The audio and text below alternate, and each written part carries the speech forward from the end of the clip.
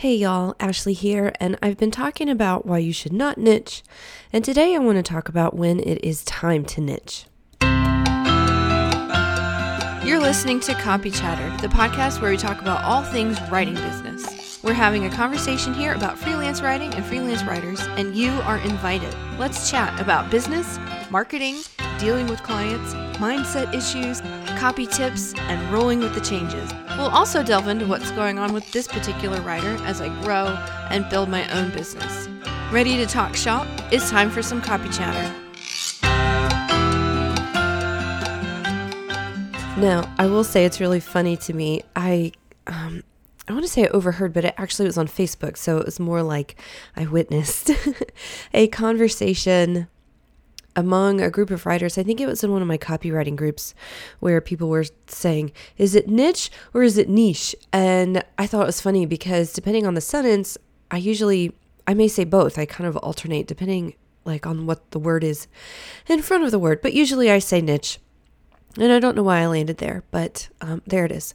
Now, if you're a longtime listener, you will know that my voice sounds a little bit different today. I'm coming at you now with a disclaimer. I've had a sinus infection for like a week, and I'm going to sound a little more breathy today also because I've had some vertigo, and that's like a new thing for me. It's really not what I'm used to. And they say it's low blood pressure. So I'm doing things to boost my red blood cell count, which I know is so exciting. But the other thing is that I get really short of breath really easily right now, which is totally weird. Anyway, so I'm on the medical hunt. Don't worry, I'm seeing people to help me get to the bottom of this. But in the meantime, the quality of my voice may sound a little bit different for the next few episodes, in part because I'm batching, and in part because I don't know when this funk is going to go away. And I feel like there's all this stuff going on, and I don't know when it's going to end. Anyway, so if you feel properly disclaimed at this point, which I hope so, then we're going to jump in to the topic of this episode, which is, as I said before, when do you niche? Or when do you niche? I'm going to say niche for the most part. I guess because I'm a Southern girl and because I am a linguist more than a grammarist, and linguists approach language from the viewpoint of flexibility, whereas grammarists approach it with the viewpoint of rigidity. Anyway, prescriptive versus descriptive, etc. Look it up if you think that sounds cool. Anyway, so when do you niche? My opinion on when you choose a niche is that you do it when you are uncomfortable with the way things are.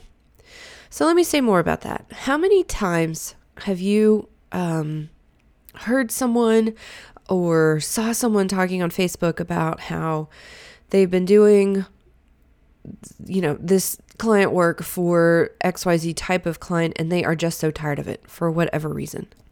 I hang out in a lot of groups with service providers, so I see this with some frequency where people are like, I've been building funnels for a year and a half, and I would used to take anyone and everyone who came to me, but I'm really tired of working for all these supplement dudes. Right? So, or they'll take the opposite approach and they'll say, I've been working with, anyone who comes in my door for the past year and a half. And I really, really love working with the mompreneurs who are selling their sewn things on Etsy, right?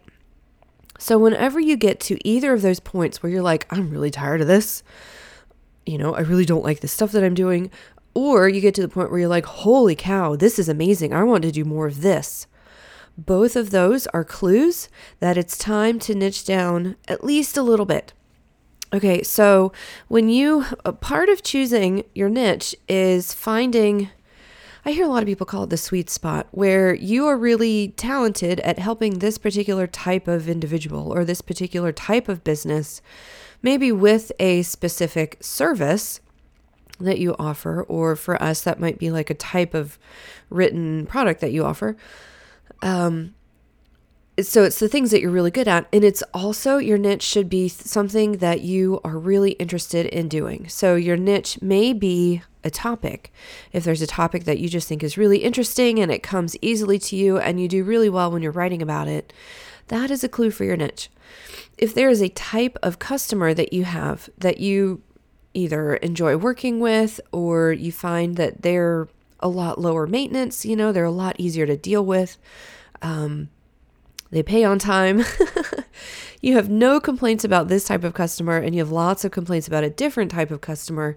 That's a clue that you have found a niche for yourself, or at least that you can burrow down one level. So if you are writing anything for anyone, and like I said before, you have had a few clients who sell supplements and you've written maybe a sales page for several of these, or you write emails or blog posts, I guess, or whatever, and you find that you really don't like that type of work, then you are allowed to stop taking that type of work. So now, it would be tough to define your niche as anything for anyone except not supplements. But as you're making decisions about the types of clients you want to move away from, that gives you some insight into the types of clients you want to move toward. So if you're thinking about it and you're like, gosh, I'm really tired of this stuff, but I really kind of like this other stuff over here. Here's your sign, as Jeff Foxworthy would say, or he'd say more accented. Here's your sign, right? Here's your sign that you are discovering your niche. You are finding your way, and it takes time. That's why I have launched this whole message to y'all, to everyone really, well, not really everyone, to y'all, about why you don't have to pick a niche. And for the vast majority of us, we shouldn't pick niches. We shouldn't really limit ourselves until we know the types of things we want to limit ourselves to, or the types of things we want to stay away from. So take note of the work that you get to your desk or your, kitchen table, and you're really looking forward to it, or you think it's exciting, or if not, overt enthusiasm, you find that it's energizing somehow, or it's something that is not difficult to keep doing, or that at least you're not dreading. And you may notice that there are other things that you are starting to dread. I will say that I shifted more focus onto my courses and onto projects like this podcast and whatnot when my writing business was enough to sustain itself, because I wanted to get out of writing blog posts. You guys, I wrote so many blog posts. I mean, just hundreds, maybe thousands of blog posts over the past 10 years. And maybe a year and a half ago, I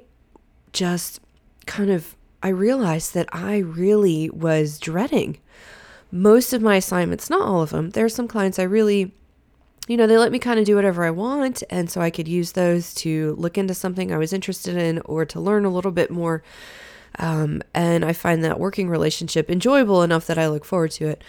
But even with the clients whose relationships, I like them on a personal level, it's like, man, if I have to write another blog post on this specific type of career, I just might cry. I don't want to do this anymore. And it got to the point where I was like, I don't want to do this anymore for so much of my blogging work that I thought, well, this has been my niche for a really long time.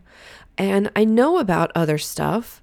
I've been practicing other stuff in my own business. Maybe it's time to really get serious about offering this as a service to other clients.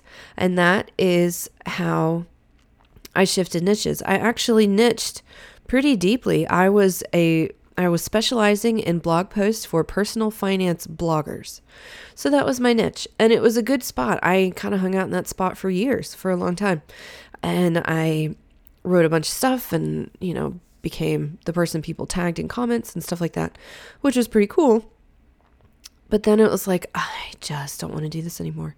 And the thing is that the types of writing that I was learning more about brought more money, and they brought more, maybe not notoriety, but when one person hired me to do some of his funnel copy, word got out that I could write funnel copy, right?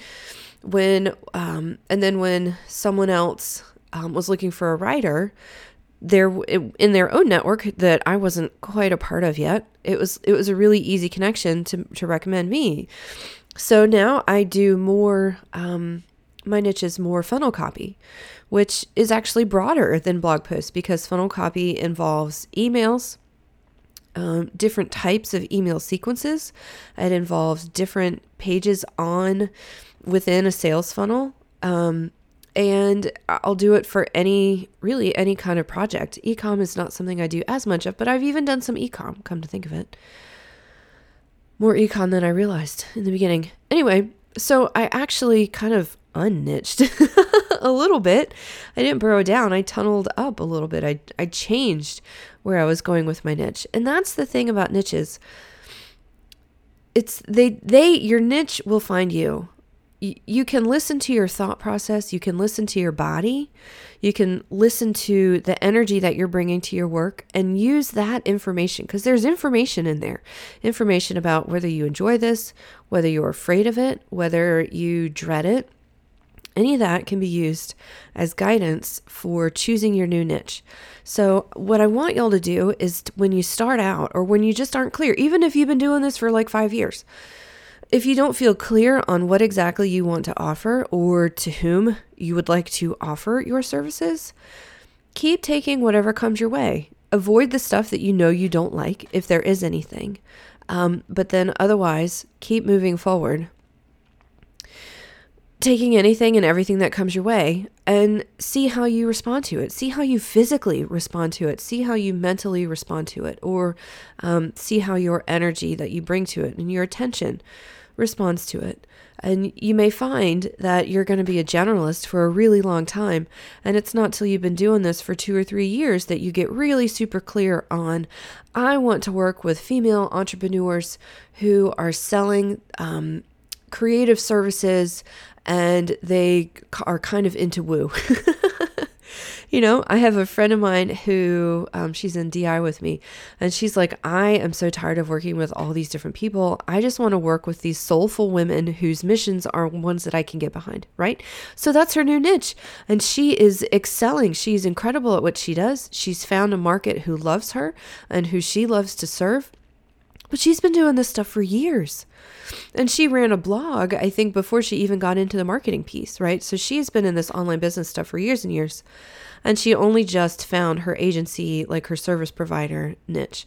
So sometimes it takes time. Sometimes it doesn't take time and it hits you right over, it's really super obvious. But for most of us, it takes some time. But once you start getting these clues about what you do and don't want to do, who you do and don't want to do it for, and what you dread versus what you love, you can start channeling your energy in that direction. And just like I said, when you were marketing yourself as a generalist, you can lead with one thing and offer other things. I would take that approach too. You might, or you can lead with anything, and then specialize kind of on the back end, right?